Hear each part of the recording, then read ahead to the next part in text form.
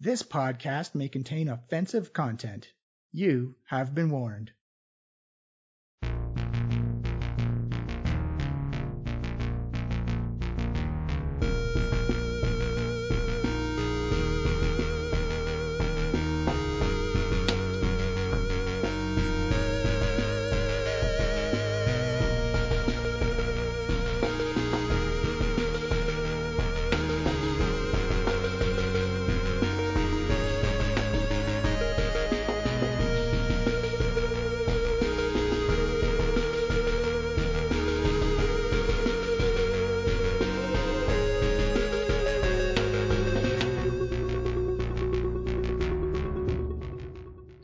Hello everyone, and welcome to the Diecast podcast. I am your host and DM Johnny, and this is Tales from Trollskull, episode 7, and this is a brand new group, a brand new adventure we're bringing to you. So buckle up, get ready for the ride. But before we start, we have a couple of things to go over. First off, we had some technical issues with the episodes that we recorded. So episode 8 and episode 10 were unfortunately eaten by OBS recording software, which is how we record, or how we used to record all our game sessions together. We did our best to try and recover them. We recovered most of episode 10, but episode 8 is pretty much a wash. We've sent them out to a video and audio repair company, and hopefully they can get back to us in time to see if we can get everything fixed.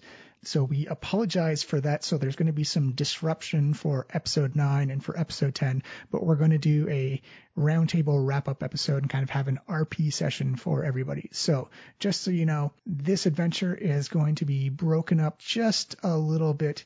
Episode 8 gone. Most of episode, or about half of episode 10, we were able to recover, and fingers crossed that it goes all right in the end. But if we do recover the episodes, we will post them up and we'll let everybody know that, hey, we were able to recover the sound, and hopefully we'll get the full story going. But we have changed our recording software. We have changed some habits, and hopefully we won't run into those problems again. So fingers crossed. Sorry for this disruption. There was some amazing RP and some amazing battles that happened, and unfortunately they've been lost to the nether for now. The second thing we want to talk about is TCAF, the Toronto Comic Arts Festival, is coming back to town. Well, online, a virtual conference, if you will. TCAF is going online this year and is going to be going from May 8th to May 15th. And you can go to torontocomics.com and you can register for seminars, for courses, just to see what's going on in the industry, see a couple of your favorite artists and writers, just talking some comics and sharing their knowledge and their experiences to better help grow and better help promote the comics industry. So COVID has forced a major change, but it is still going to be a great time. So remember, torontocomics.com, go there to register right now so you can join in all the fun and have an awesome TCAF that our own Miles Baker has helped bring to the world. So I hope everyone gets a chance to check it out. And before we jump into the episode, just a reminder, you can follow us on Twitter at Diecast Podcast. Please give us a follow. You can find us on any app that plays a podcast. Again, the best thing you can do to help us out is leave a rating review. That helps us out so much. You can also find us on our own website at www.flyinglizardstudio.com. You can keep up to date on all the episode and all the news that we do, as well as links to our YouTube channel and our Discord, where we have lots of cool things happening, lots of cool discussions, a lot of art being shared around. So come on in, join the community, say hi, and let's just talk some D&D. Let's talk some general nerdery. But that is it for now. I will see you all next week. Next week is technically going to be episode 9 with a small little recap of what happened in episode 8. So fingers crossed that this all flows smoothly together. I love everybody. Wear a mask, wash your hands, and get vaccinated if you can. I will see you next week. I love y'all.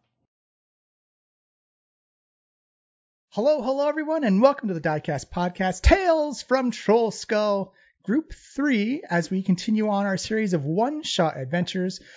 We have a whole new cast of people that we're going to go around. We're playing via Roll20, so I'm just going to go around my screen and get you to introduce yourselves and your character. You can say as much or as little as you wish. So starting in my upper left is longtime cast member of the show, producer of the show, Miles Baker. Who are you? Thought you got rid of me. I tried so hard. Hey, everybody, it's me again. I'm back once again, this time playing Human Artificer Pishu. Very cool. All right, and to his right in my center, top center, is everyone's favorite barbarian, Steph. Hello. I am back, and I am playing Una, the barbarian, who this is, I mean, if you're listening to this and you've listened to the previous episodes, you know that I was attempting to be a barbarian, but the whole shtick was very bad at the bard portion of things. But I keep rolling very well on all my bard stuff, nice. so like that's not really panning out. Now she's like a really good adventurer that's also a mediocre to exceptional bard. So, but with a triangle.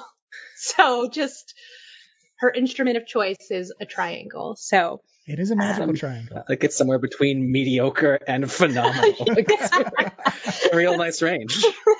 It's fluctuating quite a bit, but it's more on the good side of things, which was not where I thought this was going to go when I decided to become a very bad bard. Thank you very much, Steph. And to her right, first time playing Dungeons and Dragons ever. Thank you so much for joining us. Mio, who are you and what are you playing? And thank you so much for joining us. Thank you for having me. I'm so excited. All right. Well, I'm going to be playing Miraxis Arad. I'm a dragonborn sorcerer. I'm not sure after talking to a lot of pros if sorcerer was a good way to go, but I'm excited for the spell portion. And just a little bit about me. I'm a ferocious wanderer of the untrodden ways. Apparently, despite my self-sufficiency, I tire of the life alone. So I am looking for a clan. So I'm very excited for this journey. And I'm excited to be the newbie of this group. So nice. Yay. And I also get the sorceress thing. Yeah, you're in very good company. You are the third person who is beginning their D&D career on this podcast with a sorcerer. Oh my god. Okay. I feel better now. I feel better. It's kind of a tradition now, if you think about it. Yeah. And now shifting down, thank you very much, Mia. Shifting down to my bottom left is Laura. Laura, who are you and what are you playing? Hi. Yeah, I'm playing Madrigal. She is a tiefling paladin who is very into books and loves memorizing poems and is just very into the written word. Nice. And your mini is beautifully painted as well. Thank you very much for sharing. Thank you. And to round us out down on my lower right is Henry. Henry, who are you and what are you playing? Hey everyone, my name is Henry Barajas. I am playing as a dwarf tiefling, and I wish I could tell you more, but my character sheet was refusing to load. Oh, wait, let me give you access. Miles, what's your character again while we're waiting? So I'm playing a artificer named Pishu, which is named after my childhood cat. Oh. I don't even know what an artificer is. It is a new class that they added in the most recent book. Oh, okay. And so, for background from our past, this character comes from that. Remember that the House of Inspired Hands, that like church of mechanical things. That is like his background. Okay. Yeah. So I animate mechanical things. I was like so good. Like I feel like I've been like trying to like, as we keep playing, I'm like, yeah, I know what that is now. Yeah, I know what that is. And then you come in here and you're like, I'm going to be this. And I'm like, I don't know what that is. Yeah. At level 3, this character will be like an Iron Man character, but at level 1, he is very weak.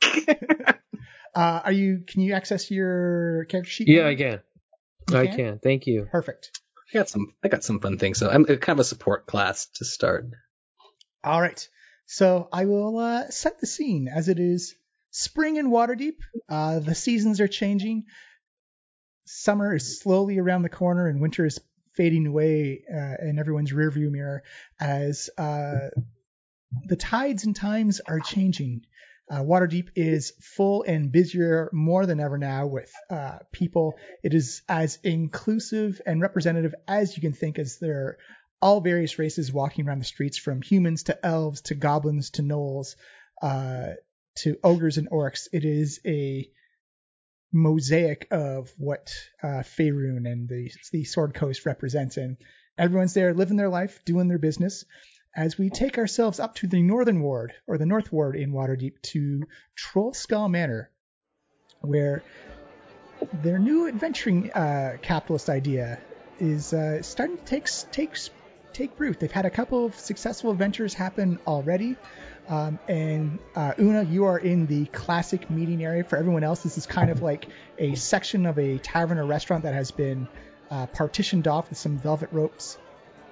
Some basic just restaurant chairs just kind of arranged in 2 or 3 rows with a small little like podium speaking area sitting or just standing there waiting. There's no one in the room except for our group of adventurers that are all just kind of hanging out.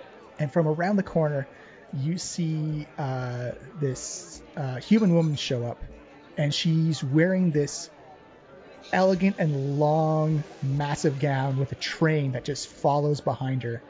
And the train looks like the waves of the ocean coming in, and it looks like it has this illusory animation to it, as it looks like waves coming in and crashing upon the beach as the train of her dress goes from like these dark blues to light blues to like these sandy color as it kind of rises up, and there's kind of like this color spectrum of water to sand to grass to leafy palm trees, which then kind of merge and form into like these sky blue shoulders and this wonderful kind of like cotton candy type of hair, like this big white fluffy cloud. And her makeup is done in like this glitter and sparkle of kind of like raindrops coming down the side of her face. And Una, you know this is Marley Thorness, the liaison, the adventure liaison officer for Trollskull Manor, as she comes walking in, not as daintily, more just trying to keep her balance, as the dress is giving her some mobility problems. She has her clipboard in her hands. It's like, hello, my adventuring newbies. Welcome to the meeting. I'm glad you are all here for this lovely presentation. I have a new mission for you all, and based on previous successes, you are all going to be superstars. As she raises her hand in the air and this small little flourish of fireworks. Not very big, kind of like C rank on the display factor. She says, I see some new faces and some old faces, and I am very excited to organize this trip for you. As you can tell, it is a beach adventure. As she just kind of... How would we have been able to tell that? Well, my lovely gown, of course. I see. Literally, like I see. Yeah, okay. I'm making the connection now. I prefer to use my visual mediums in multi-layered functions. So I am also expressing where you are going with how I am feeling. And also, I just love dressing like the ocean. Oh, it's a good look for you, Marley. Thank you. I already know, and your waves of compliments lash upon me like the tides upon the sands. It feels so regressing and youthful to hear all of it just crash down upon me. Okay, before we get started, I just want to say to everyone, the cinnamon buns are great. Let's just skip over that. Let's maybe bring around those out so that we can eat while we talk. Is that cool, Marley? It's like, oh, yes. And who I be billing the cinnamon buns to? I mean, you can't just do us a solid this time. Come on. Give me a persuasion check, Una. Okay. Super easy. Oh, no. I only have a 1 in this, though. Just need a 10. You just need a 10. No! Didn't I say? I was like, digital dice are always good to me, but now I've jinxed it and I'm going to roll ones forever. And of course, my first roll is a 1 for a total of 2. You see Marley hold up her finger and Guessing say, we're not getting those cinema buns. first rule of entrepreneurship, Una, is you don't make money by cutting checks or sticky buns for free. Well, they're not really your sticky buns, are they? You're just, like, working out of here. Well, then I do not have permission to send them out for free if we go by that logic. However, I do have, and she holds out a very familiar brown envelope, a coupon for a free side with any order over 20 silver. But I am just droning on. I should be assigning you the quest, assigning you the mission that you should all be engaged with. I do believe you are being paid 100 gold pieces each with an opportunity for bonuses. And bonuses are the variety of life. Would one of those bonuses be some of those rolls you mentioned? Could we get those up front? Well, you could afford many cinnamon buns with the bonuses that would be available. But your mission, your quest, is to head on down to the docks, and you'll be working as security for a shipping company as they're trying to send some goods down to Chult. You will be essentially security for cargo and boxes. What's the catch? That sounds too easy. Well, the catch is you're going down to Chult, and there are pirates everywhere. Oh, okay, so that's the catch. Hold on. Sorry, I lost my voice. Would we be...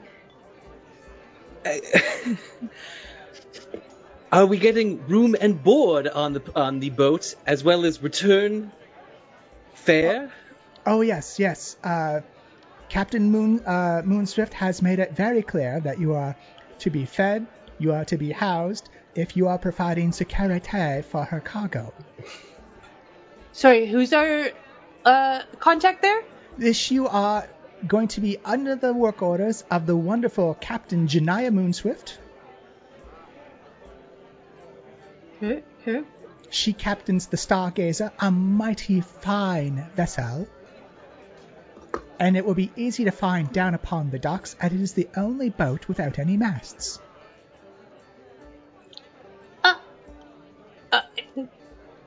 The only boat without any masts. Correct. Is Like it like a rowboat? Oh no, it is a full-on galleon. It has great cargo capacity.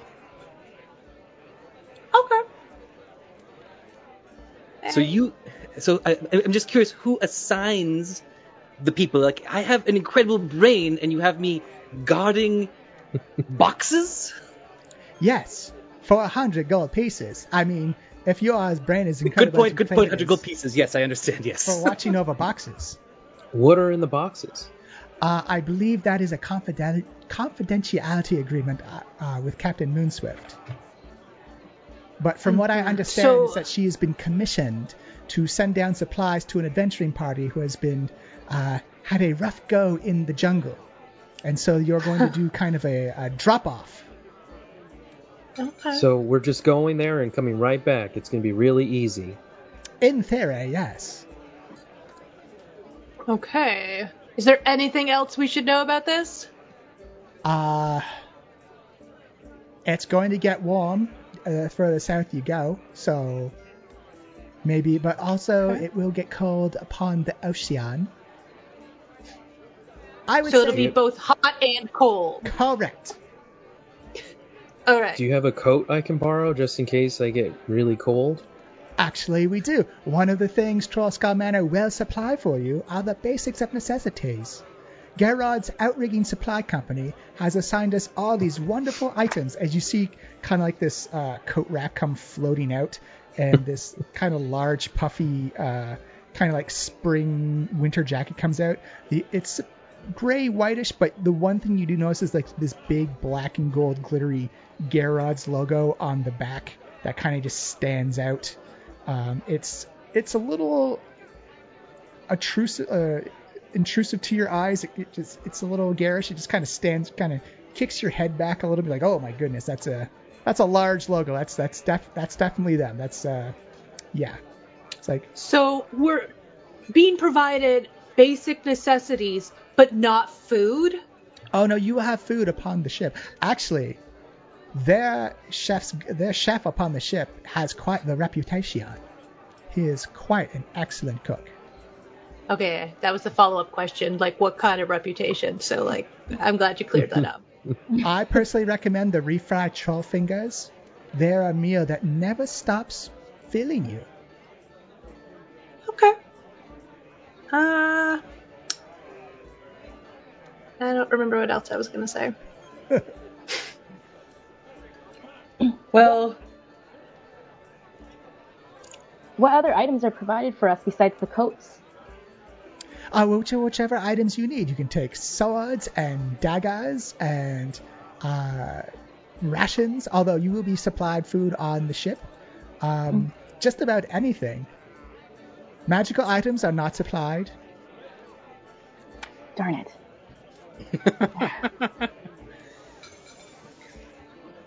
Juano takes a coat, and it's a little too long for his arms, and it's like dragging on the floor, Yeah. like a toddler wearing their wait, parents' what's your clothes. character's name? Juano? Juano. Juano, okay. I just made it up. Nice. I was going to say, I was pretty sure you didn't actually tell us what your character's name was. Writing things. Theater of the mind. Alright, well, I don't know. You guys want to get out of here? Yes, I'm quite excited to see how this sailless boat operates. Yeah, I'm a little confused about that too. I want to keep an open mind, but, sails seem like a thing you need in mass. Although you didn't say that they don't have sails. As long as we don't have to row the boat, I think I'll be okay. Yeah, that's extra. Like a lot extra. Agreed. Everyone give me an insight check right now. I'm gonna roll a 1. Confidence. Oh! 20! Oh. Dirty 20. Trying to find mine. If you go to your sheet and you go to the skills box, you just gotta click on, another 20. Boom. Oh, here we go. Okay. Oh, everybody. Not except for Pishu, who rolls an 8. Mia's first roll is a nat 20. Yeah, that's pretty good. Wow. Good time. Amazing. First roll ever. Nice. Sorry for doing it so many times. I turned off the sound and couldn't hear it click through. So I was like, oh.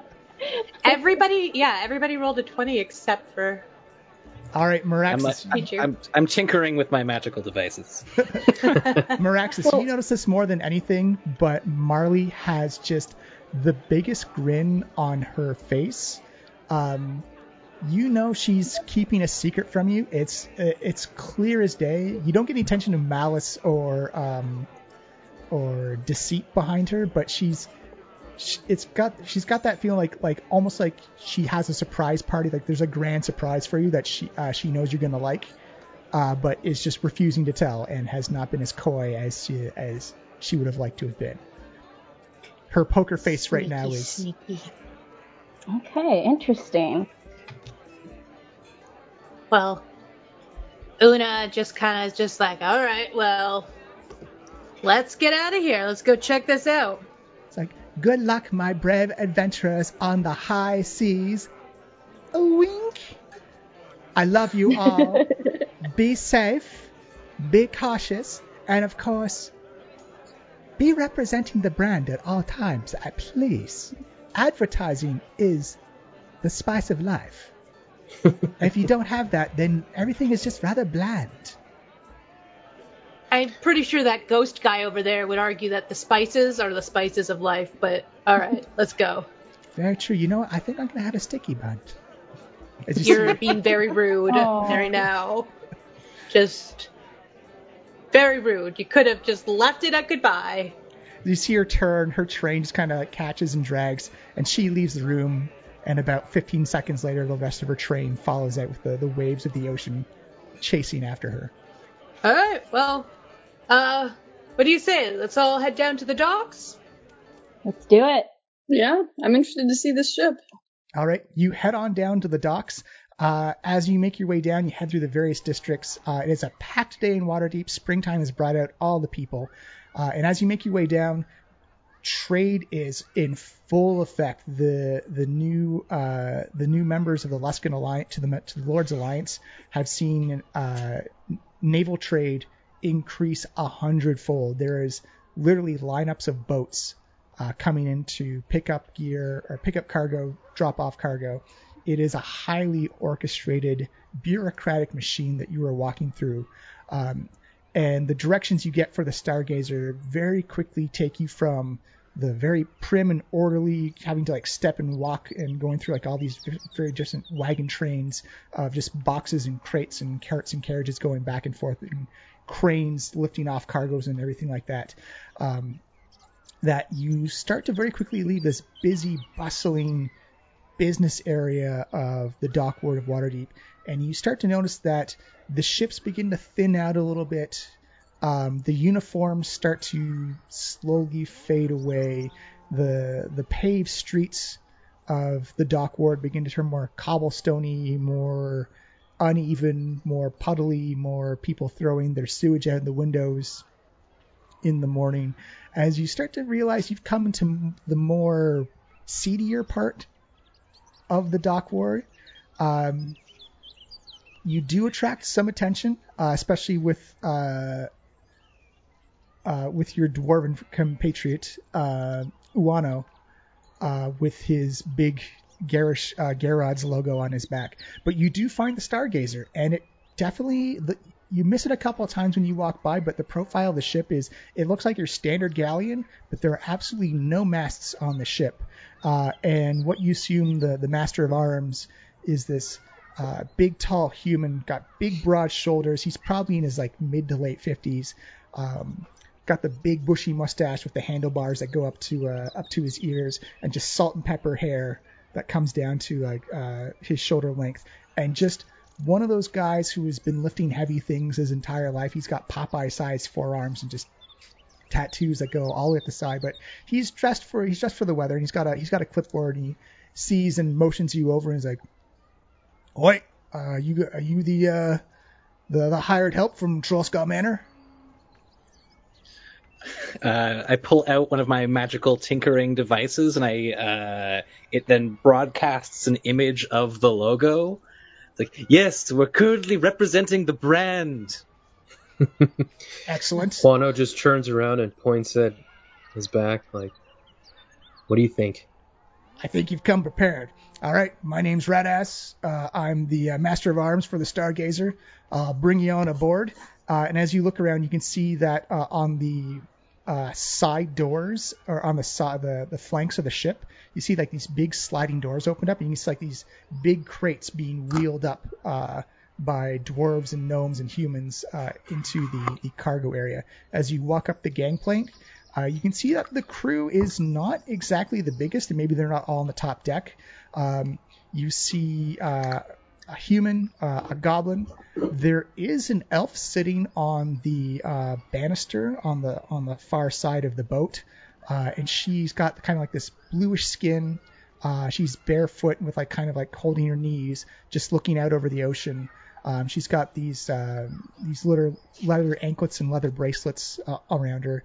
Not wearing clothing that suits the weather, but you can see just the rhythm in her hair, that her hair flows, and you think it's the wind, but it's actually, you beginning to notice that it's the current and tide of the ocean that is actually moving in sync. Her hair is moving in synchronicity with. As you stop to look at her, you look up onto the aft castle deck, or the poop deck, if you will, and there is this high elf. As she's standing there, she's wearing a leather jacket like 3/4 jacket with like big black and brown lapels. She's wearing the tri-corner hat She's got this magnificent golden hair that comes down in a braid that comes down to about her waist. And she's got this beautiful golden brown skin, but it's got these little marks of gold where like various scars on her face as she holds her hands behind her back. And she says, "Welcome aboard. I'm Captain Janai Moonswift, and you are now employees of the Stargazer." Well, aren't we kind of like, like employees of Marley? Just like, the whole thing. And are we really like employees, or are we like freelancers? Is there like any, While you're on the ship, you are under my protection, and you follow my rules and my orders. Is that clear? Chronicles clear. Yeah. Mm-hmm. Good. Do we get 2 paychecks then? No, you get 1 paycheck from me, plus any bonuses. I'm incentivized. Can you elaborate on bonuses? I have a mission, I have an objective, and I like to see it done. If you do it sufficiently and without peril, and you impress me with your work, I will pay you. Are there buns? Actually, yes, there are buns down in the galley below. Say no more. Oh, my dreams are coming true. I've had a craving for sticky buns all day, and You this see her lady stomp was her just foot like, on the ground, and the counting this resonating boom comes out. She says, "We are to deliver a series of crates and supply packages to an adventuring crew down in the jungles of Chult. This is going to be a quick and brief run. The majority of the time will be spent over the ocean. We don't want to spend time there. In fact, as little time on the land in Chult, the better. It is a dangerous place to go and a dangerous place to be. So you will be in charge of security of the cargo. You will watch over it. You will keep it safe.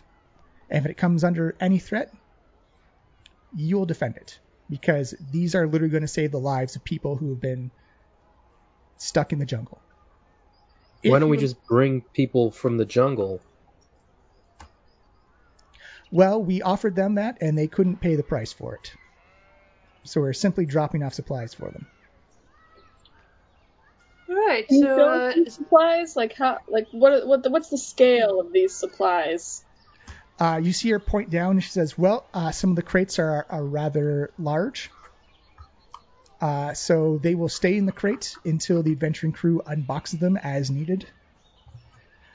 And I will be paying you 100 gold for the safe delivery of all these supplies.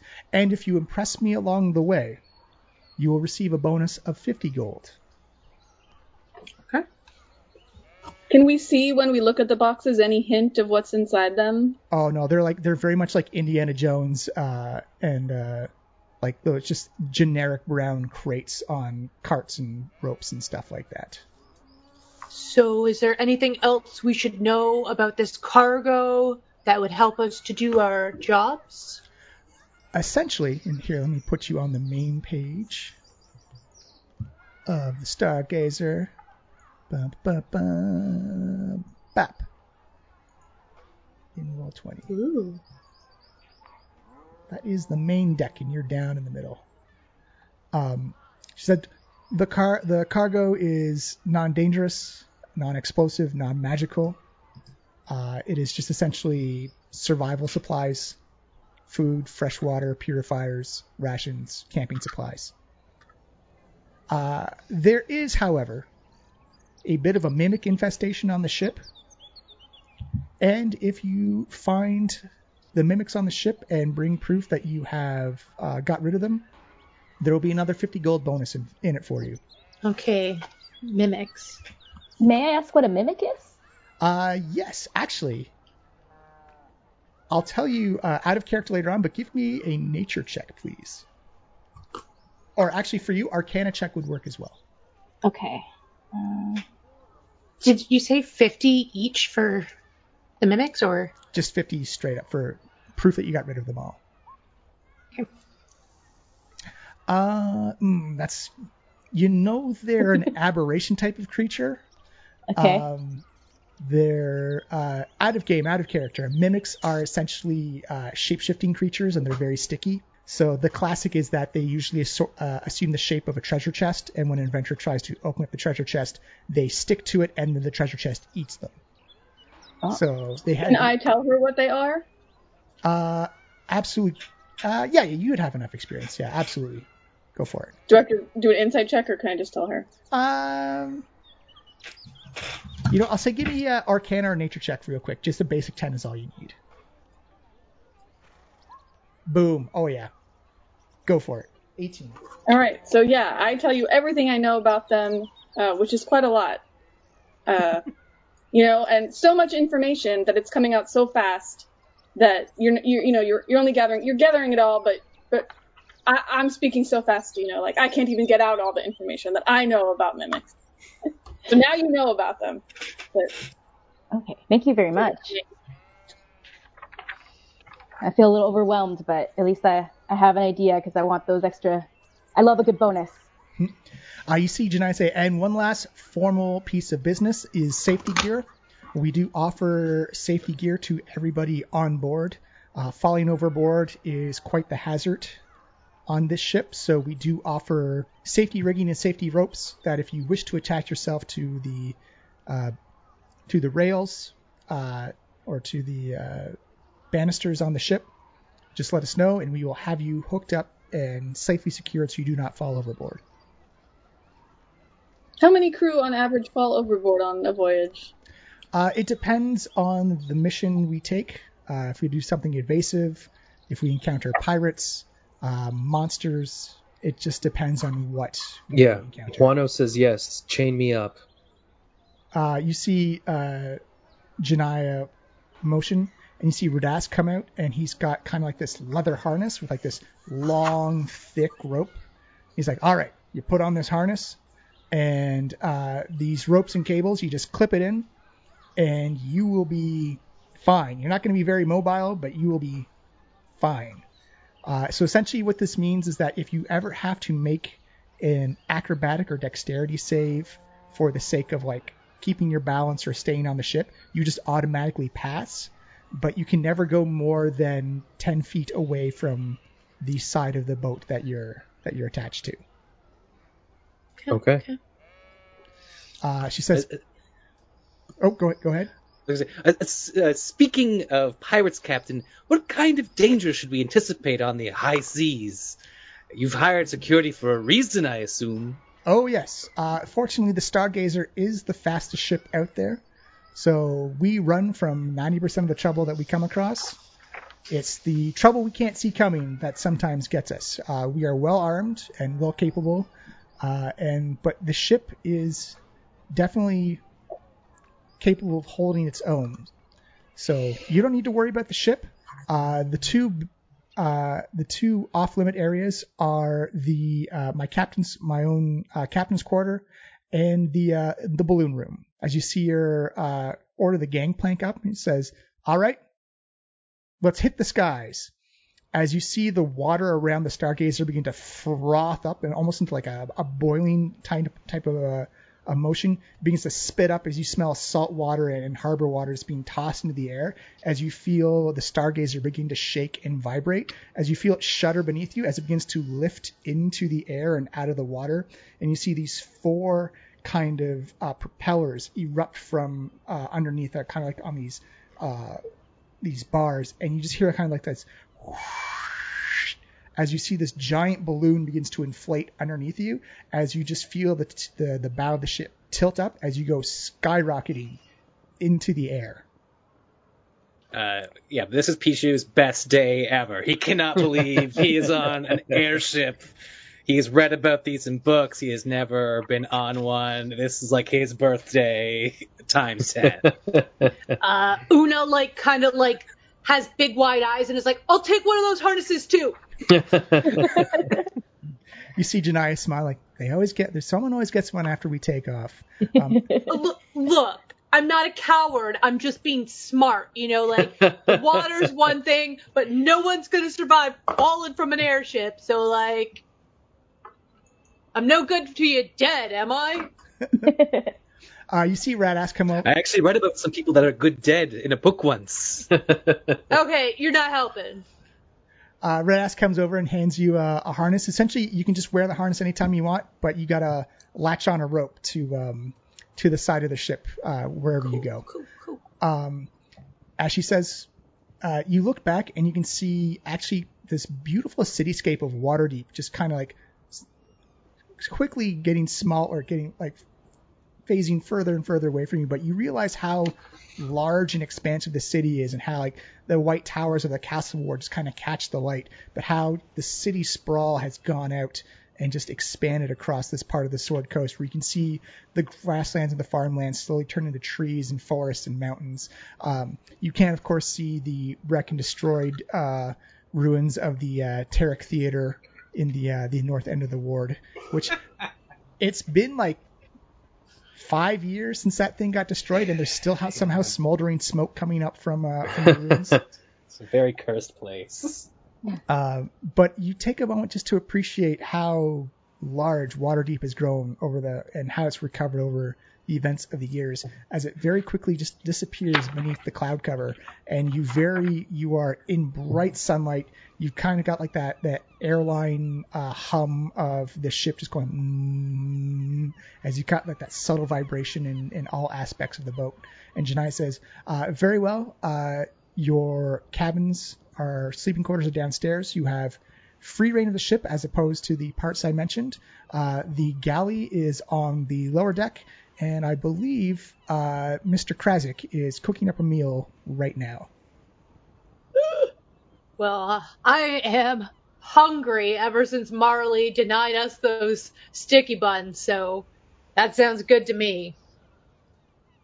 All right, let me bring you to the main deck. Can you all see the page that I'm on? Maybe? I'm It looks like assuming the it's ship. the boat, yeah. Yeah, it's got like a table at the back. Yes. Perfect. All right, so as you come down, these rooms are the crew quarters. You'll be assigned 2 and 3 people to a room, so you have 2 rooms. The rest are filled out by the crew. And the bottom right, let me ping it right there. Bing! That room right there is actually the galley. It's the kitchen. And it sounds like just a terrible mess is going on in there. It sounds almost like there is a full-on battle as you hear pots and pans clinking. You can smell things cooking. There's every now and then little gouts of fire come out from underneath the door. It sounds like a racket is going on in there. I'm picturing like the scene from The Little Mermaid, like chasing around some fish. I was picturing the kitchen from Castle in the Sky, if anyone's... That's what I was thinking too. That's exactly what I was imagining. Nice. Do you wish to open the door to the galley? To the galley as opposed to like the kitchen area, right? Yeah, sorry, to the kitchen areas with the is what I meant. I'm No. scared of whoever's in there. I mean, they're the renowned chef. I mean, we gotta check them out. What language does everybody speak, by the way? I speak Common and Orcish. Celestial, Common, and Infernal. Gnomish, English, or Common rather, and I think Elven was the last language I took. Giant, Dwarven, and Common. All right. So I'm going to add mine: Common, Draconic, and Sylvan.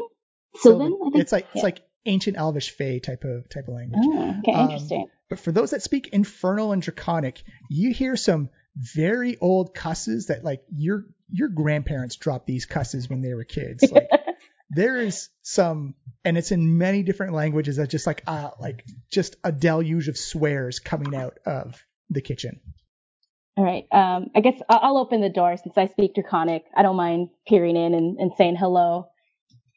You open up the door and just kind of like this soapy, sudsy water comes flooding out, kind of like gets all your feet and ankles wet as you see this goblin with this large leather apron. He's got black welder's goggles on. He's got a welding torch in his hand, and some type of weird fish-like creature that is literally punching him in the face. He looks over like, yeah, what do you want? Taken aback by the fighting that's going on. I ask him, do you need any help? It's like, the demonic fishes, they taste great, but man, like he literally puts the cutting torch to the front of the fish, and it has just like sparks come off, this black and purple fire, like smoke comes off. He's like, it just takes a lot. And you see the fish fins are still just like bapping him in the face as he's trying to fight with this thing. It takes a while, but eventually you get through the armor, and it's just smooth sailing from there. All right, who are you? Are you guys the new crew? Yeah, I step up behind and I say, yeah, we're here, just for this voyage. Can you tell us anything about what a voyage normally looks like? Like, what kind of inside information have you got? Oh, what have I got for inside information? Well, let me tell you, old crazy Kazakh here knows everything about this ship. You need rumors, you need gossip, you need the tea literally and metaphorically. I'm your goblin. As you see this demonic, yeah, I want to hear it. Bat. It's like, give me a persuasion check, please. Very busy punching fish here. Is literally a devil. Stephanie knows fish. New Jersey, so does she understand his accent? Madrigal. Sorry, I don't know why I keep doing that. Perfect. I'll take the 15. He says, oh, yeah. Okay, well, first of all, mimics everywhere on this boat. Yeah, we got infested a couple of years ago. Has yet to be solved. Man, oh, man, those things are clever, too. It's kind of like they've evolved how to avoid us. Shape changers on a boat. You'd think they'd be easy to find, but they find the cleverest hiding spots. It is not good. Other than that, you're pretty safe here. Captain's a good captain. Engineer's a good engineer. Radass is a good master at arms. I'm a great chef. And the Sea Witch is, she makes sure that it's smooth sailing all the way through the weather. So, you're lucked out here. It's really kind of just like a milk run more than anything. Have you ever been in Sea Witch? Oh, yeah. She's usually like walking barefoot around. She's just kind of like in tune with the weather and the flows of the ocean. She's weird but nice. She's nice and weird in a nice way. Okay. And what's her name? And the cook's Kazakh, right? Krazak. The Sea Witch's name is Dinah Valur. All right. And he's like, everyone calls her a Sea Witch. She's just a druid. She's just really in tune with the ocean. A druid? Yeah. I've had a recent bad encounter with druids, so I'm gonna. All right. She like I said, she's weird, but if you talk to her about the water, she's really into that. She's actually quite nice. Water. Right. Okay. She controls the weather really well. If we really got to get out of where she puts a big gust of wind behind us and we go faster. And we've. Oh, go ahead. You go ahead. Oh, well, we just had, word on the street is that you are an exceptional cook, and we've heard a lot about your sticky buns, and also I believe it was troll fingers. Refried crazy Krazak's refried troll fingers, the best finger food that you never go hungry once you eat them. See, I found a way that you keep the troll regeneration thing going, but you put in a bready crust and then you deep fry it. So you eat it and it grows back and you digest it again and it grows back and you digest it again. So it stays in your system for a couple of years. Oh, is that good for you? Oh no, it's terrible, but it tastes mwah. My profession kiss mwah. But wouldn't you only taste it the one time and then for 2 years you're just not hungry again? Yeah. But have you tasted food? It's delicious. Just keep on eating. But if I'm like full for 2 years, isn't that defeating the purpose of, tasting food regularly? Well, then you better be tasting the right type of food, because I've had a couple of these things and I'm never satisfied. I gotta just shove it all in my mouth. Nom nom nom nom nom nom nom nom. As you see that this devil fish is still like bat bat bat bat.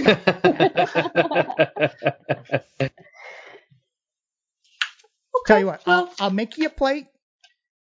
I'll make you some special sea salt sticky buns. It's like a little sweet, a little savory. It's got some taffy in it. It's real good. You're speaking my language, man. This sounds amazing. Just fair warning, when I do bake, I get a little acrobatic and the cusses start flying, so it's nothing personal. I just happen to swear while I cook. Yeah, whatever brings you joy. Excellent. And you see actually the devil just kind of like breaks free and just tail slaps him right in the like, man. And you just see like a cuss of like a slew of swears goes off as the fish bounces down and jumps into the oven and is kind of like swimming around the coals. Like, it's going to take hours to get him out of there. All right, I'll start making you sticky buns, but have a look around. There should be some baked goods out there already. All right. You open up to the galley cafeteria eating area. It's a big, long wood table, and it's one of those tables that has seen its fair share of action. It's a little dented and warped in areas. Definitely has like knife and like that game where like you put the knife around your fingers. There's very different hole marks around the table, carvings in it, graffiti. It's an old communal eating table, but there is an open window to the kitchen area, and on this Lazy Susan you see an assorted arrangement of baked goods like muffins, danishes, cupcakes, all just kind of like that squeaky turn, like wee, wee, wee, as they just kind of like do rotations around this domed glass. And there are portholes, so you can see like the sky going by and everything like that as well. Quano wants to investigate like the chair or like, just things around within his vicinity for the mimic. All right, give me an investigation check, please. –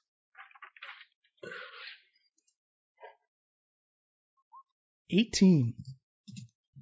Ooh. So you begin to look around the chairs, and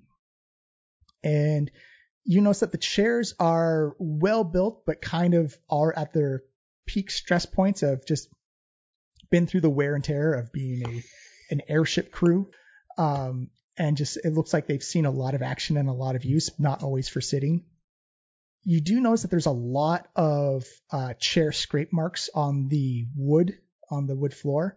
It's got kind of like a varnished veneer, just like to keep it worn, to keep it from wearing down. But you do notice that there's an interesting set of scrape marks that looks like a chair was sort of walking, sort of dragging its legs, and then just for all of a sudden stop for no reason. I go to that chair and I like. Oh, it's kind of like in the middle of the galley. Like it looks like something was walking and then just stops. Oh, so okay. So one of the chairs looks like, or there is like marks on the floor that indicate something. Yeah, okay. All the chairs look beat down, normal. Okay. And I'll say even without investigation check, you go and you shake some of the chairs. None of them are sticky. They just seem to be regular dining room chairs or cafeteria chairs. Okay. Is it just us in there, or is there anybody else in there? It is just you, although you can see Krazik kind of like doing flips and like literally he's like got baseball sized pieces of dough and he's like pitching them into a pot. Your caution is appreciated, Guano. I have also been thinking about the way to detect the mimics, and what I have deduced is, as I hit the Arcana button, 10, nothing. I have come up with no plans. Yeah, it's not all mimics. All mimics have the ability to turn into something, but you feel, even with your 10, Pishu, it's the fact that there've been mimics in a confined space, so they've got really good at observing and copying just things in an enclosed area just because they see them all the time. There's not kind of like that sensory overload. They've had a chance to observe and exploit everything on the ship. With 10, do I know like if they are like attracted to any smells or sounds? They're more ambush predators, so they more lay a Okay. trap than actively seeking something out. Good to know. I believe I read something about trapping mimics once. Let me check if I can remember it. Which would be... Which one? Knowledge? Wisdom? Arcana or nature, I'd say, more than anything. Your choice. Nature. Knowledge? Ooh. Oh, 21. Ooh. Nice roll. So I think I maybe do know a way to trap them. Yeah, so essentially it's if you can figure out the area that the mimic is in, because they're ambush predators, they don't like to move or give away their position. So if you can essentially like isolate an area, they're not going to run away out of fear. They're just going to try and outfool you type of deal. Like they're non-confrontational. If they can't control the fight, they're going to try and avoid it at all costs type of thing. Like their idea is like always getting the first attack. So if you can figure out like the area they're in and you can isolate that area, you've kind of got them in a barrel at that point, unless they're the barrel themselves. All right. Yes. So everyone keep your eyes peeled, and we can make that extra 50 coins ours. All right. Una's just kind of like looking around at everything like suspiciously, just like, all right, well, I don't want to like fill up on this muffins and stuff. Like, I really, like, again, I don't want to like go on about these sticky buns, but like, I wish you guys could have tried them. They were so good. And now I just really can't wait for these sea salt sticky buns. And there are baked goods in the Lazy Susan if you wish to have a snack beforehand as well. Just to lay out the rest of this room, if you wish to look around. So on the right side or the starboard side of the ship is the window where you can see into the kitchen. And it's got the Lazy Susan and baked goods and kind of like this metal kind of counter tray where food's brought out and presented. On the left side is kind of like the cutlery and cups and plates and all that. Those are all in like a kind of cupboard drawer on the left side. And then it's just essentially portholes that bring a good natural light into it. The big main table, which looks like it's made out of some type of like oak, and all the chairs appear to be like somehow a single piece of lumber that has been carved and formed into a chair to make it durable and sturdy. And even though they are durable and sturdy, it looks like they've seen their fair share of work and use. Can Una go over to one of the windows, like looking outside, just to take a look at the view? Mm-hmm. Oh yeah, you can open it up as well. Boink, and you feel like it's almost like that howling effect is like the windows. You're going by at quite a speed as you see like just clouds going by in the view, and it's a beautiful blue skies, not many clouds, and you can actually look down and like you can still see the ocean just like zipping by at incredible pace. You can see like the shadows of some clouds just like zipping by on the ocean. Every now and then you see like a water spout of a whale come up. It is quite refreshing actually to stick your head outside and get that like whipping sensation of cool fresh air. It actually kind of like cools down the room a little bit as well for everyone else inside. Although the sound of the wind rushing by does create kind of like a roaring, echoing effect. Hey, this is pretty neat. Like, I was apprehensive immediately after we took off, and I'm definitely still going to wear my harness a lot of the time. But I gotta say, this is pretty cool. Like, pretty cool. It is a miracle. Yeah, okay. Wano asked if you can hold him up to the window because he can't see outside. Oh. Sure, man. Like, Una picks him up and is just like, here, dude. Like a dog with his tongue out, just Yeah, you can. It's your head's small enough, like it can fit through, and like you can kind of do like the dog head out the window type of deal. It is briskly cold the closer you get to the window. The wind is snapping by at quite a pace. Well, I'm glad I have my coat. Mm-hmm. Oh yeah, that's right. So yeah, you are actually quite warmed by the whole sensation, but it is that same beautiful view. The coast of the Sword Coast is very quickly fading away, that you can't really tell where Waterdeep is anymore. Just that there's like a landmass there as you are making your way south. All right. What do you think is gonna happen? You're gonna like just.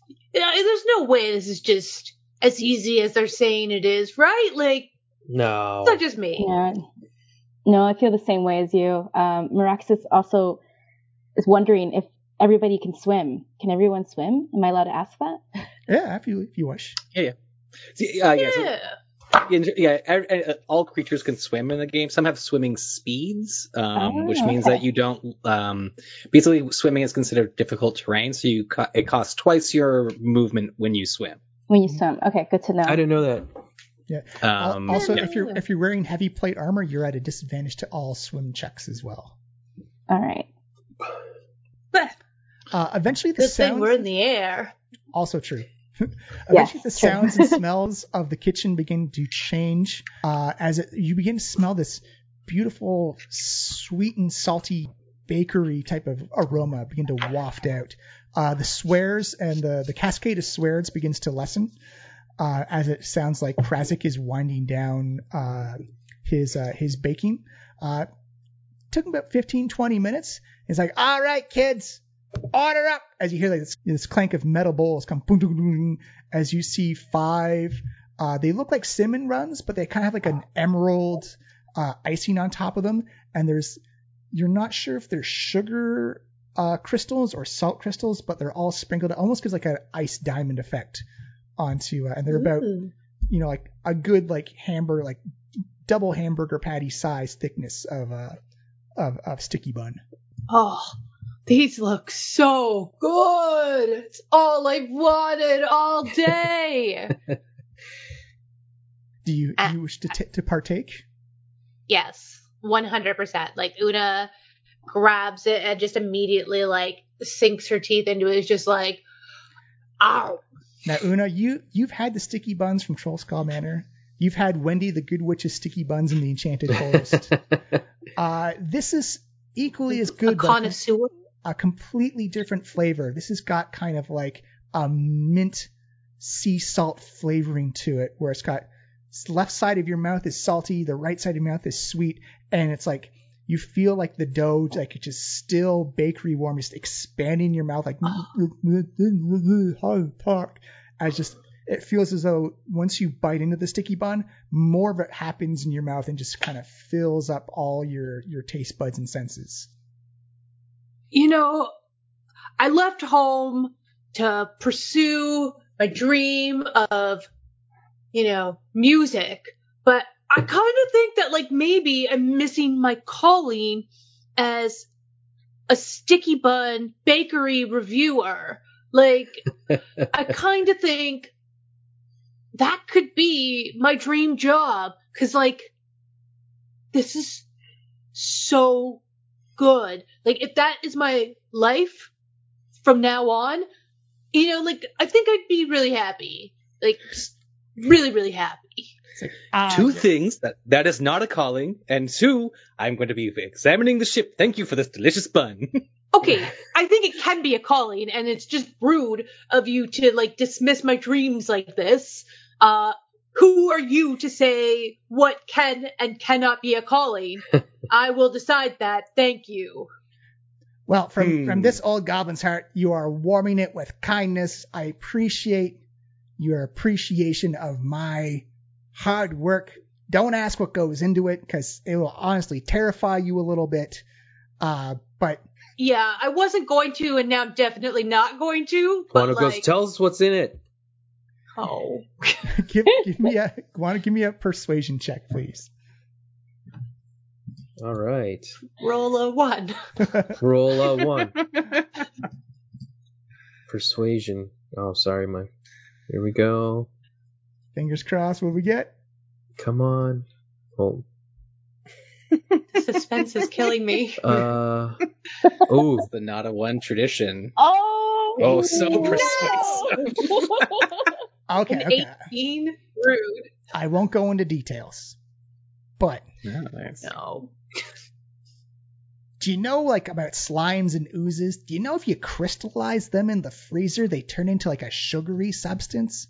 And like the more viscous and slimy it is, the sweeter the flavor you get. Like that's not mint in there. That's all ooze. Like we have scraped off the bottom of some ships.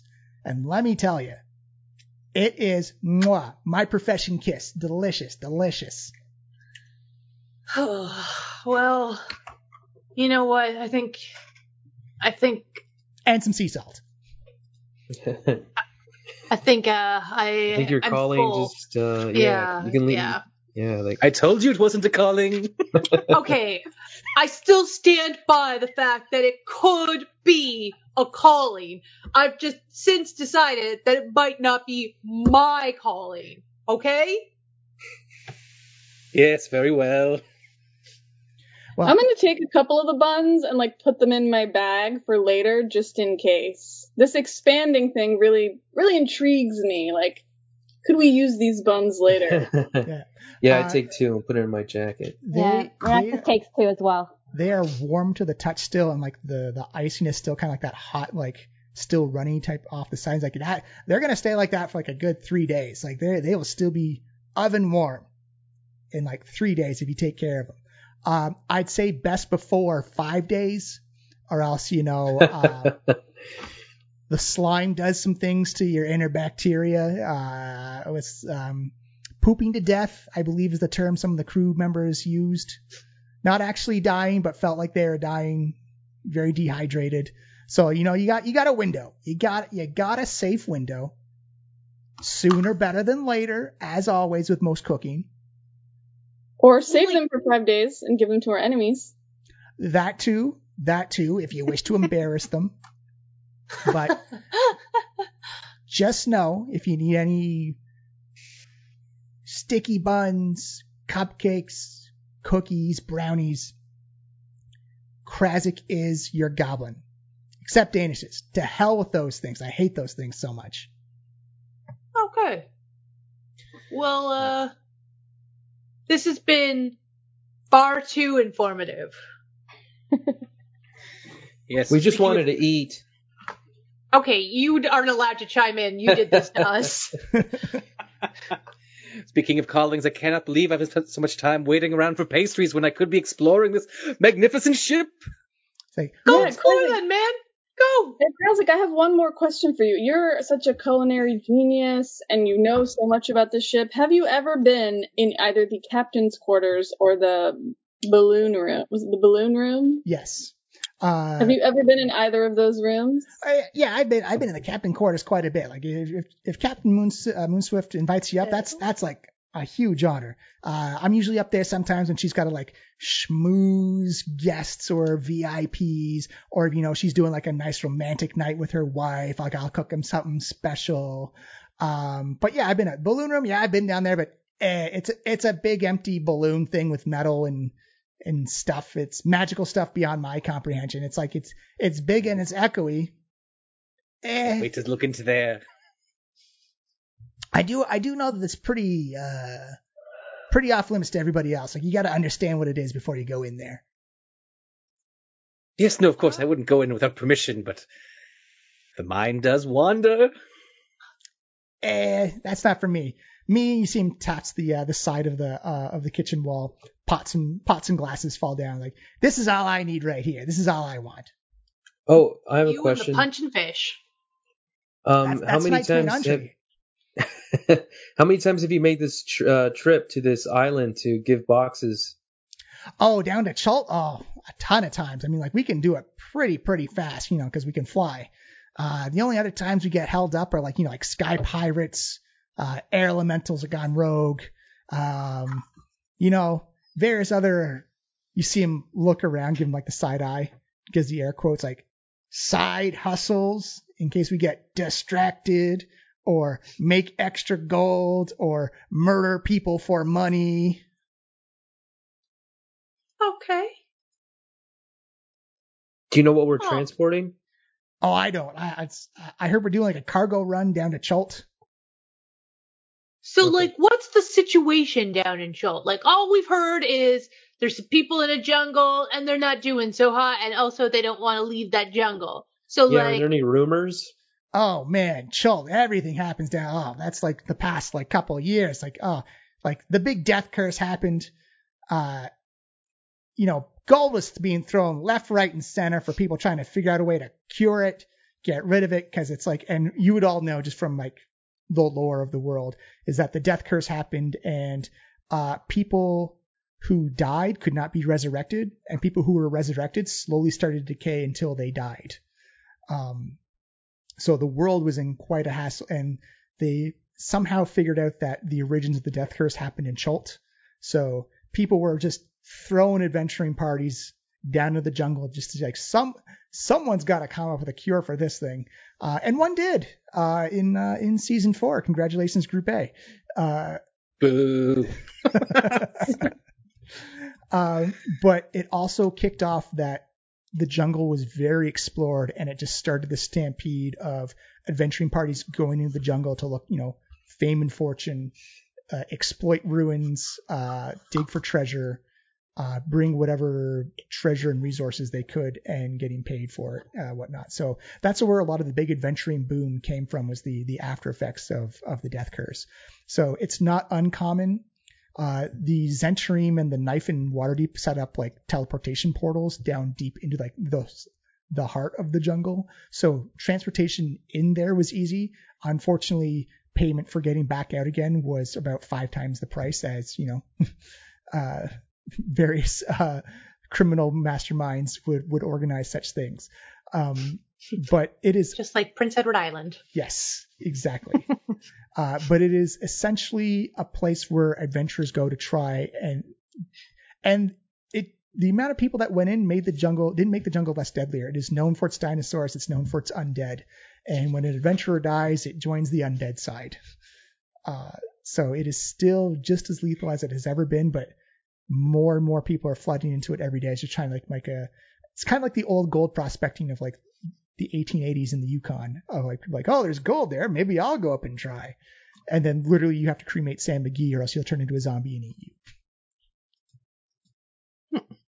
Canadian And reference. for context, Laura, I was going to say, is that a Canadian thing? Yeah, Prince Edward Island is our smallest province in Canada, and it's free to take the 13-kilometer bridge to Prince Edward Island, but you have to pay something like $75 or $80 to get off the island. So one way is free. The way back to the rest of Canada is not. Wow. I mean, it is technically a toll bridge, and it does cost a lot of money to upkeep, but also I find it very funny that to leave you have to pay. They put all the warning signs on the island about the fee. It kind of reminds me of Hotel California. Yeah. Anyways, so yes, that was a Canadian reference. Sorry. So that's essentially the brief history of Chult in the jungle in there, that many people go down, and Janai Moonswift has actually made quite a business out of kind of like being contacted magically to drop off supplies for people so they can keep their adventure runs going in the jungle. All right. Yeah. Can we go take? You see Kraz go, oh, like you seem like a bit shy. Like, you're working for Sky Pirates, right? Like, pirates are all cool. Piracy here. That was, I would politely say, danced around. Yeah, I don't think I quite got that impression. Yeah. In fact, yeah. We didn't get that impression at all. Ugh. Well, I mean, like, they're not bad pirates. I mean, like, legal pirates are just called privateers. And like, hey, that's what Waterdeep's all about now. Like, you guys are monsters on the sea, which is why the airship business has taken off, literally, because Jarlaxle is making just a bloodbath of the oceans. Uncle Daddy. Good work, Steph. It's not my fault. No, it's also my fault. Anyway, that's neither here nor there. Yes, well, it is definitely time for me to tour this glorious vessel. Yeah. Are our rooms like next door right here? Oh yeah, those are your rooms right over there. And also, hey, super nerd, if you want to talk to the head engineer, you want to talk to Ileana Defay. She's the captain's wife and head engineer. She's the dark elf a couple levels down. Just look for the room that's making a lot of noise and a lot of like smoke coming out of it. That's the engine room.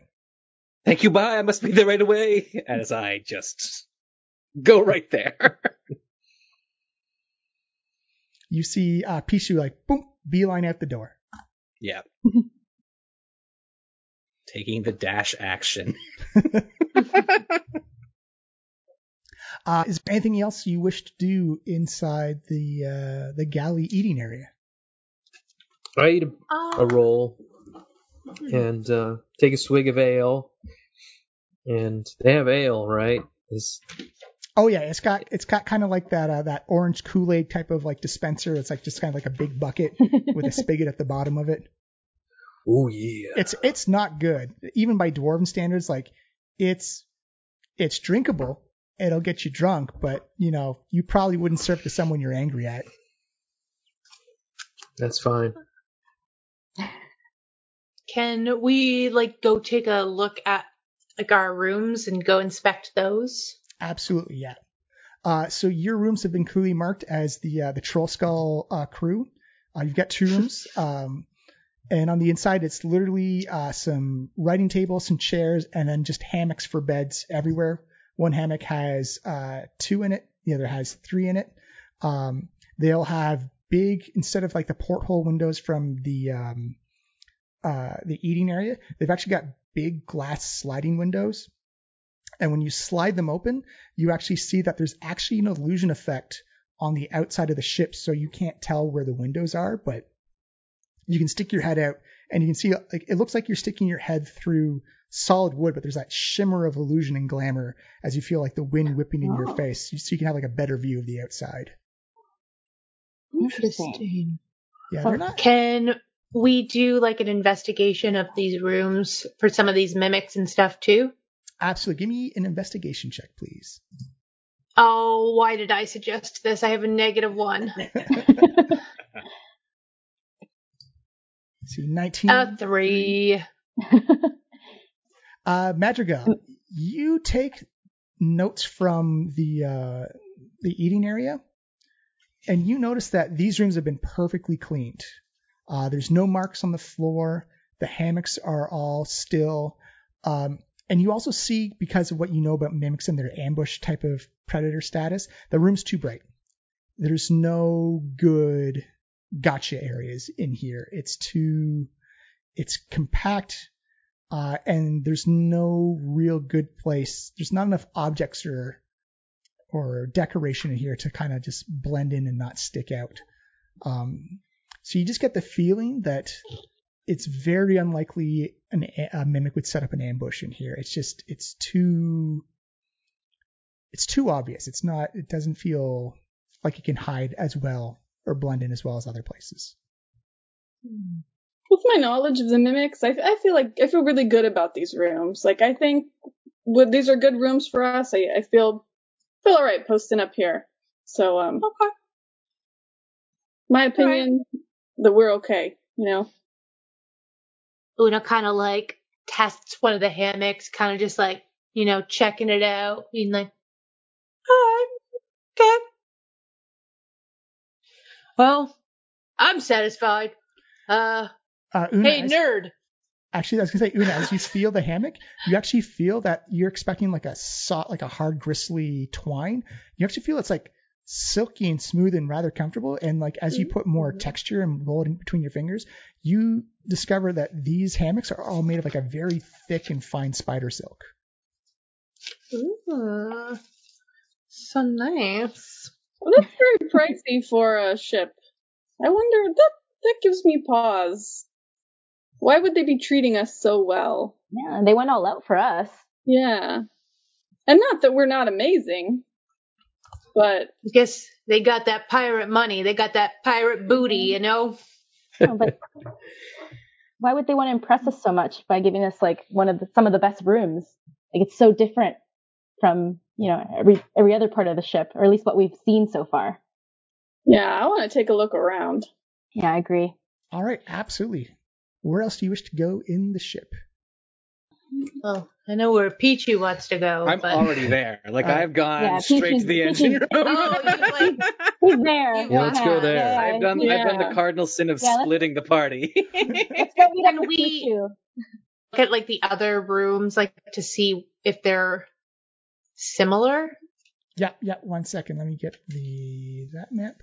So as you go, You just peek in. Yeah. You don't need to. They appear to be, some of the rooms look like they're lived in, that they have like, personal effects inside the rooms. All the rooms do have locks on them, but none of them are locked. And they appear to be clones of each other. Like all the rooms appear to be exactly the same. Same silken, hammocks. Some of the tables have just like personal effects and letters on them and foot lockers and stuff. And the foot lockers are locked.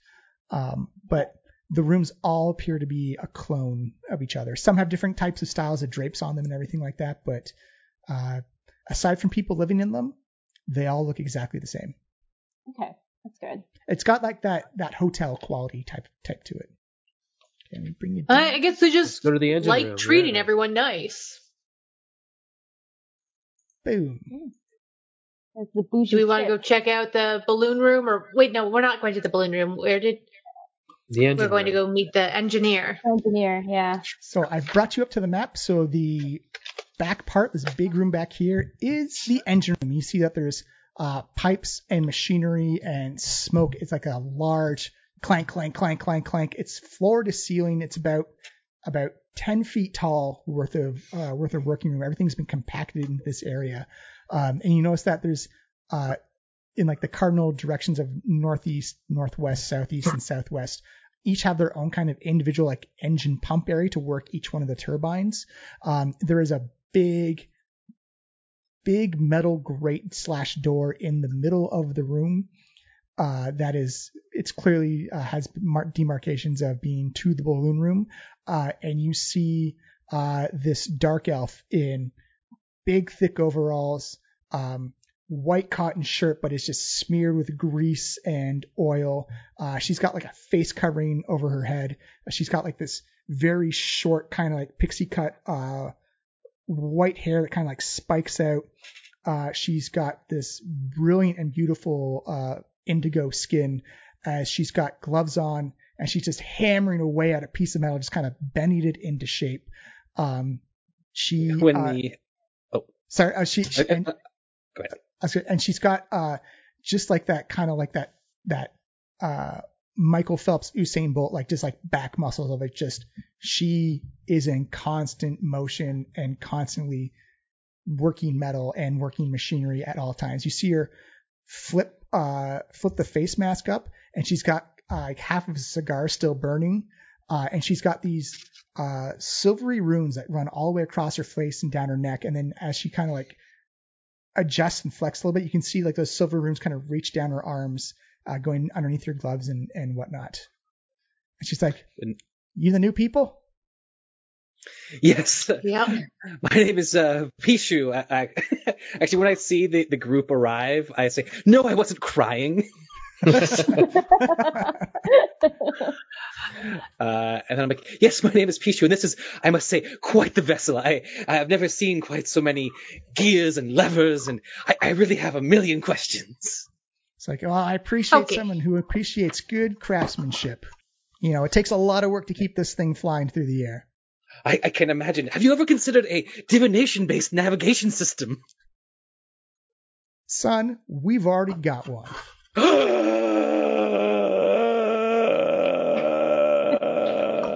Okay. All right.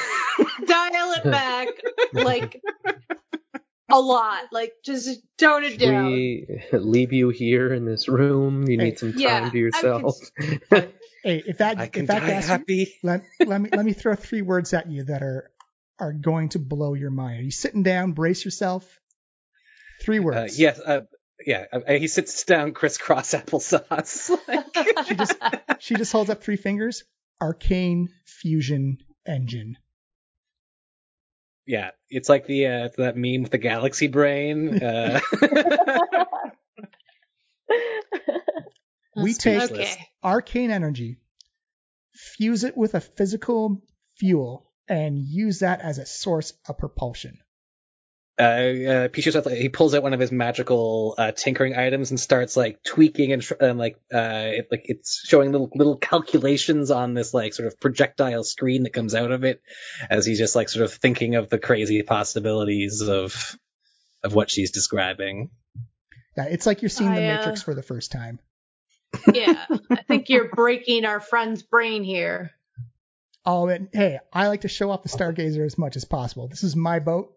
I like to make sure she stays in the air, and if I get to show her off, let her flex some muscle, I'm totally down for it. As you see her take like another puff on her cigar. Have we gotten her name? Did anybody? It is Ileana. Ileana. Thank you. Ileana. She's the wife of Captain Moonswift. Yes. Correct. So, office romance, eh? Well, not so much an office romance as a prison escape romance. Oh, go on. That sounds like a really romantic introduction, and I am most definitely curious about it. Who has time for romance? He's describing the fusion. Did you miss the part about prison? I have questions. Yeah, we love a good meet cute. I'd love to hear more. Yeah, we do. So you see her kind of like she takes off her mask, shakes her hair, like just her hair gets more white as more soot falls off of it, takes off her gloves, and you see that she's got like these blue arcane runes around her ring finger. And if you speak Sylvan, you see it's actually written in 3 words together to the end, or sorry, 4 words together to the end. Aww. If anyone has Arcana, you can also roll on that as well. Ooh. Sure. Yeah, let's do it. Oh yeah, Pichu's got it. Mia does not, unfortunately. Oh. Madrigal, was that your 8 for Arcana as well? Yeah. Yeah. So Pichu, you recognize this as like a bonding ceremony spell, and essentially it's a tattoo that's shared usually between 2 partners, 2 betrothed to each other. It lets them share senses, lets them talk magically to each other. You always know like their emotional state at the same time. So it's just like a constant communication spell between the 2. And if it's tattooed, that means it's there forever. Did we notice that the captain had one? Captain was wearing gloves and had her hands behind her back as well. Mm-hmm. They have other sort of magical features. Yeah. Well, that is very charming. Could I have a tour, please? So yeah, let me tell the prison story. It's a good one. I want to know that. Just calm down. So, Janai is a sun elf. She was part of an adventuring party going down to the Underdark. And I was a dark elf in a house that was not doing very well. We had been taken over by another house, and they took all the family members. I wasn't exactly a high-ranking family member. I since changed my name, but, I was somehow blood-related to a few people, so they decided I had to go. And then this adventuring party literally kicked open the door, looked for trouble, and our eyes just kind of met across the jail. And she got me out. And when her adventuring party had finished and they decided to go back up to the surface, she decided to stay with me in the Underdark. And we evaded the law. We evaded the authorities that were trying to track me down for about 25 years together. And we just kind of bonded. And it was one of those love at first sight, but we didn't really tell each other until a good 5 or 6 years afterwards. And she said, of all the things I wish I could see, what did I want to see the most? And then that's when I just knew I fell in love with her, and I said, I wish I could see the stars in your eyes. I've never seen the night sky before. So Oh. Meraxis wipes a tear from her eye, just like quietly, hopes that no one sees it. she took me to the surface on a beautiful star-filled night on a summer's day, and I've never been more taken aback by just the celestial bodies in the sky. I've never seen anything like that. And that's when I knew that no matter where I was, I had to be by her side. And that's when she also made the commitment that she would show me the night sky for the rest of my life. So we went to the seediest bar we could. We got involved with some pirates, may have cheated at a couple of gambling games and made off with someone's airship. And the Stargazer was born. And she always makes sure that there's no clouds around when the moon comes out, just so I can always see the stars. Yes, very boring. What about the balloon room? What's in there? So the collective roll of eyes in the room almost like lifts the ship to one side. All right, well, She's like, that's a great detail, John. I really appreciate that. I really do. Beautiful. So beautiful. That's Miles speaking and not Pichu in any way. You gotta play the character. I say, the balloon. Okay, so first of all, my ship, my rule. Well, our ship, our rules. My ship, my rules. Balloon room's off limits. That's just you don't mess with the balloon room. That keeps us in the air. Well, love keeps us in the air, but the balloon keeps us afloat. Are you saying that you are magical? That the emotions from your love power the ship? No, the arcane fusion engine powers the ship. I'm saying it's theoretically possible. Hey, what if they got in a fight? Wouldn't we just like crash? Like, yes, that'd be quite terrifying. Trust me, emotion keeps the ship maintained. It does not power the ship. I'm happy for that, truly. Yeah, I think everyone on board would be as well. I mean, like, no one likes to be told to be happy. No, happiness will continue, or the whippings will continue. Our morale will improve. What's the line? So, whippings will continue, floggings will continue until morale improves. So how long have you had the Stargazer? Like you said, you stole it. So, how long has it been yours? She says with like a big wink. Well, it's been ours for, I'd say, 10, 15 years now. We outlived the previous co-captains, have made a name for ourselves amongst the sky pirates of the Sword Coast. There are always a few who wish to claim the Stargazer and make it their own. It is the fastest ship out there. As much as we can claim we're pirates, we're probably mostly cargo shippers more than anything these days, because apparently the ocean travel has been much more dangerous if you're not part of the Lord's Alliance. So everyone's hiring us. So I've heard so much about how you're the fastest ship. How many days till how long till we get to our destination? About 2 or 3 days. It's usually about a 3 or 4 week voyage by boat. Oh, that's very efficient. I mean, it's no instantaneous portal spell that like the Zentarim have set up, but you can ship more cargo this way. Pichu, I can see you practically vibrating. Like, I know you have questions. Are there any like schematics you could show me, or I don't know, like something like that? As this ship is my witness, you will never see any schematics for this ship. Those are secrets that go with me to the grave.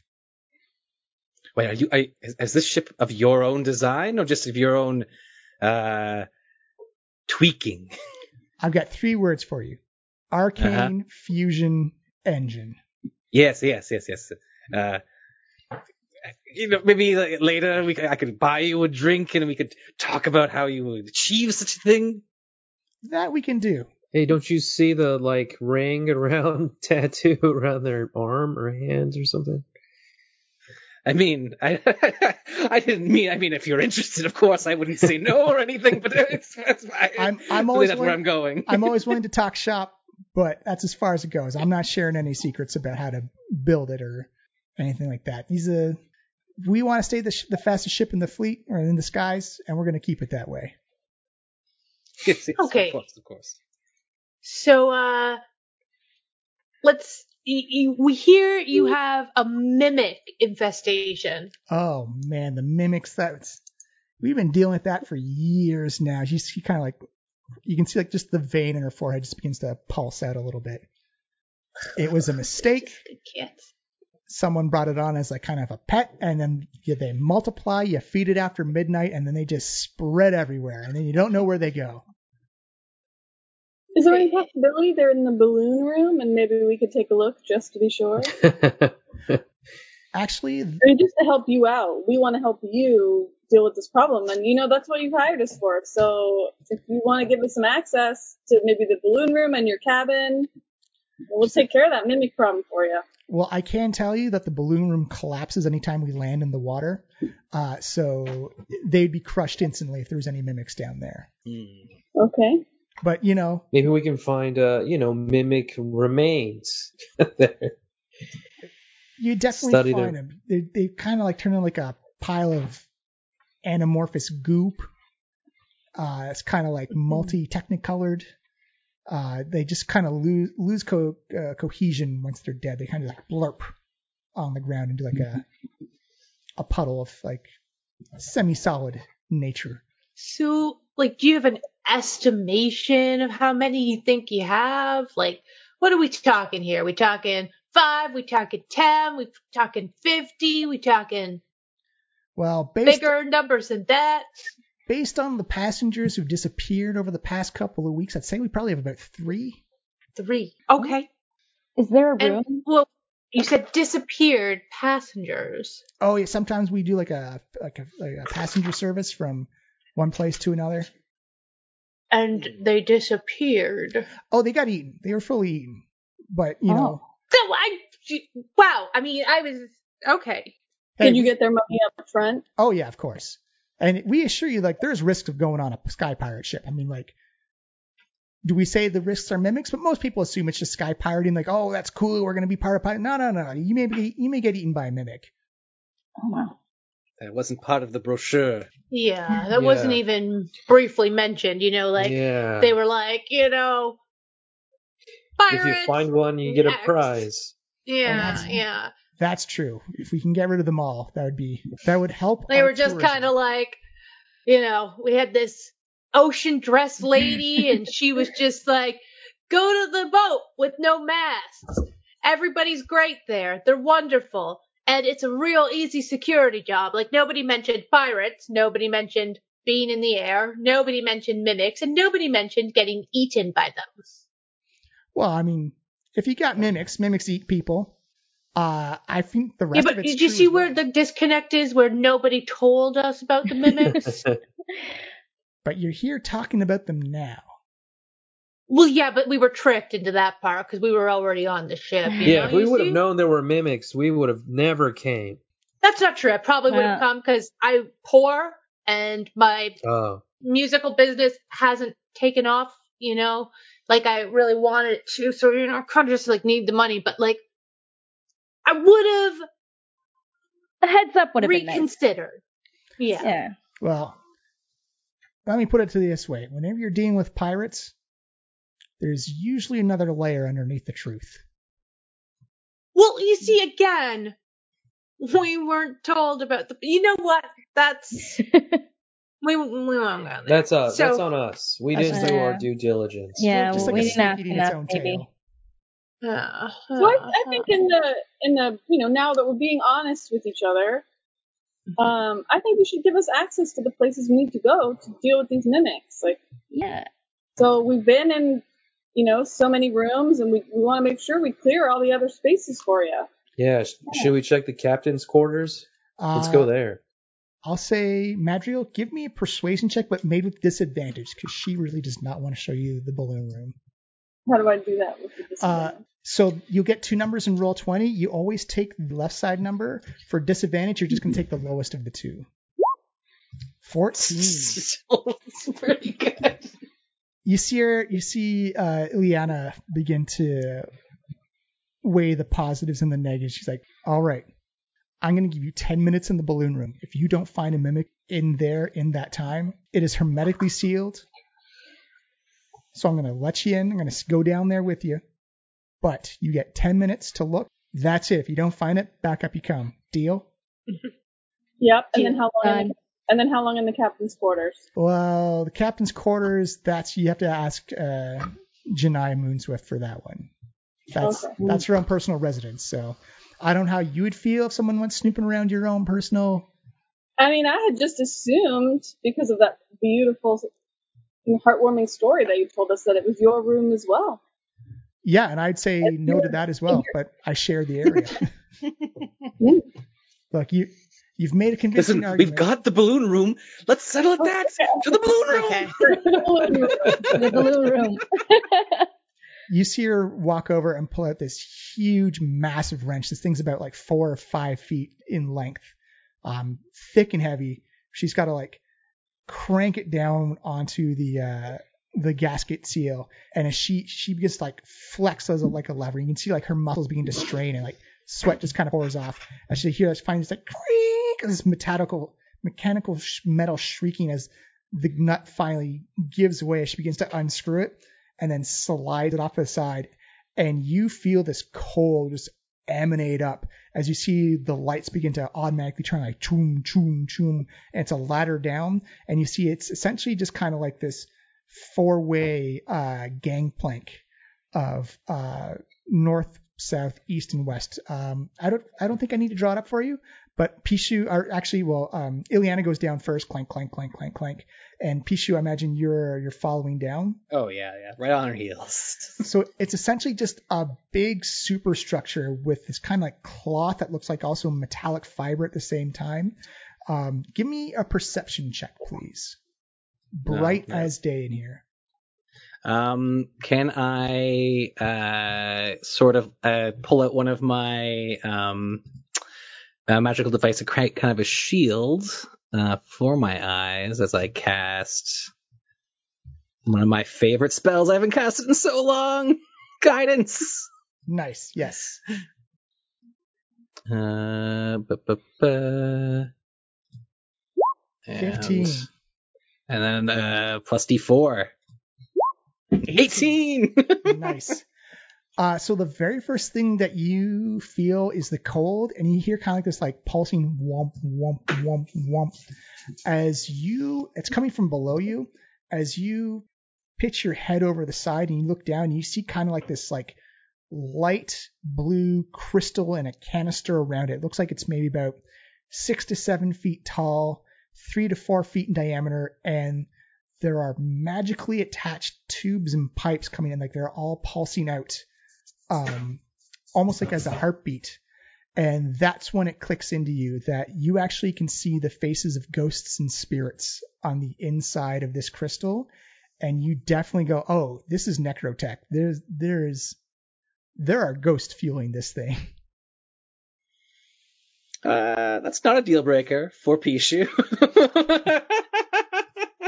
As the rest of you all come down, fascinating. As the rest of you all come down, you also hear like that womp, womp, womp, womp, womp, womp. It's like think of it as being like inside a zeppelin, but the hull of the ship is above you. And it's very cold. It is super cold in here. Ooh. Well, those buns warming me up. Actually, yeah. If you do eat your sticky buns, they warm you up instantly. Kind of like that rum whiskey feeling of like just going down your throat and just like warming up your stomach and warming up your extremities. Okay. But it's like Una's looking around. Sorry, say that again. Go ahead. I was like, we got 10 minutes in here. We gotta get moving. What's our plan? Yeah, it is big, empty, and those gangplanks go to like the edge of like each. You think it's more structural more than anything, but there is not a whole lot in this balloon area. Let's see. Something down here, but what? You can give me a perception check as well, Madrigal, if you wish, or a nature check if you wish as well. If you want to relate it to. I wish I could take that natural 20, but I can't. So the best you can think of right now is that the collapsing nature of it, the cold factor, it's big and it's empty, so there's lots of rooms it could hide, but the fact that this is like kind of off limits area, that not a lot of foot traffic comes down here, so it's not exactly like an ideal or optimal spot for a mimic. Okay. There's nothing a mimic would make itself attractive to be down here. I have a feeling it's the captain's quarters. I just felt like when Krasik told us like that's where all the fancy stuff happens, I was like, I wonder if they're like luring people up there. I mean, I don't know. You see, Ileana said, well, I mean, like, the last couple of places we lost people were the cargo hold, the galley, and then one of the personal rooms. Oh, so the galley. We did see some marks down there. Wait, one of the personal rooms? Do you know which one? Oh, yeah. It was the one right next to the kitchen, just like on the left side of it. Okay, so you said the galley, the cargo hold, and one of the personal rooms next to the kitchen on the left side. That's not one of our rooms, is it? No, you're on the opposite side. Oh, on the opposite side. Okay. Yeah, you're across the hall from it. In fact, one of your rooms is across the hall from one of the. Oh. Pichu is not listening, is looking at the fusion engine and just like examining, getting real close to those ghosts. Well, it's actually below you. You got to like almost like pitch yourself over.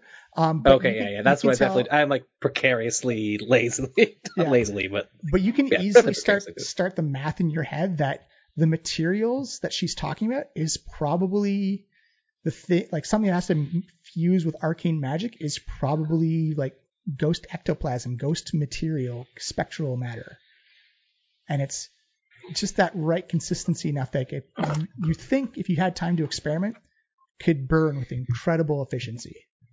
Juano wants to scare Pichu as they are looking over. What do you want to do to scare him?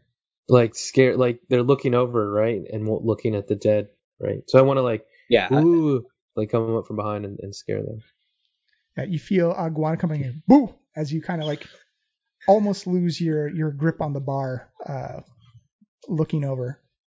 Guano, you know ghosts when you see them. There is definitely a crystal with ghosts below this platform, below this gangplank. Yes, boo indeed. This is the best day ever. And they say, all right, well, we've probably seen enough no mimics down here, so let's head on back up to the engine room. Fascinating. So, I'm assuming we're just like walking and talking. So, what time? Was there any consistency in like the time? Was there anything kind of going on when everyone went missing? Well, we were doing a public like commuter transport thing, and the reason why we think it's 3, or why I think it's 3, is that a mimic takes about a week to eat, and we lost 3 people in 3 days, and then a big gap after that. So that's why I believe we have 3, but they went 1, 2, 3, like right after each other, bap, bap, bap. Interesting. And when was the last time people went missing again, you said? Oh, a couple of weeks ago. So if they haven't eaten since, and all the regulars are still here, they're probably kind of hungry right now. Huh. And we're stuck in the air? Yeah, quick question. Did you invite us here to be fed to the mimics? Just, it seems like a thing a pirate might do. Oh no, we want to get rid of the mimics. The mimics are terrible. They are cutting into our commuter business. Like, if the rumor of you have a mimic on your ship goes, like, you're never going to get another passenger ever again. Well, good thing all of the last ones died. I know. Count the small blessings, am I right? Are they now feeding? Anyway, I don't care. Yes, let us look into these mimics. Shall we go to the cargo hold? Maybe look around there. Cargo hold, and that way we can check on the support, like the stuff we're supposed to be protecting, and make sure it all looks good. It's true. Formulate a plan. The cargo hold is just north in the bow area of the ship. And as you look there, you can see crates upon crates. Some of them stacked against the walls, and they have canvases and are tied down. The cargo that you're in charge of protecting is like right in the middle of the cargo hold. It has the basics of rope just to keep them from tying down, but no canvases or anything like that. It is actually a bit darker in this area because there's no need to light it up because it's cargo. You do notice that there are a series of backpacks strung along the side of the wall next to each door. There's various buckets and ropes, folded canvas, rope thrown strewn, rope that's been tied up and neatly put away. There's a bucket of crankcase oil and like a bucket of screws and nails next to each other. And just it's got, like I said, like it's got that Indiana Jones and Raiders of the Lost Ark feel, just like crates and boxes everywhere. Can I do like an Arcana check to see if I get like a vibe off of any of the boxes? Yes, give me an Arcana check.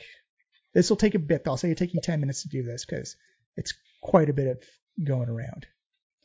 12. So you see Madrigal go walking around just trying to like get the magical feeling. Nothing feels magical in this room. There's no vibe or no pulse of arcane magic. You actually are surprised you don't even feel the vibe from like the big magical source of power coming from the engine room or the balloon room below you. It's almost as if something maybe is shielding it. You'd think that. You get the feeling with that 12 that there's possibly some protections on this room. But it is dark. There's many nooks and crannies around. This is like primo ambush area. Yeah. I'm going to. Sorry. Go ahead. No, go ahead. I was going to do some more magical tinkering. Although, how do I make this go? There we go. Maybe. So I'm going to wind up these like little ball device things I have, and they shed light all around. So there's like 3 little balls emanating light I've put around the room.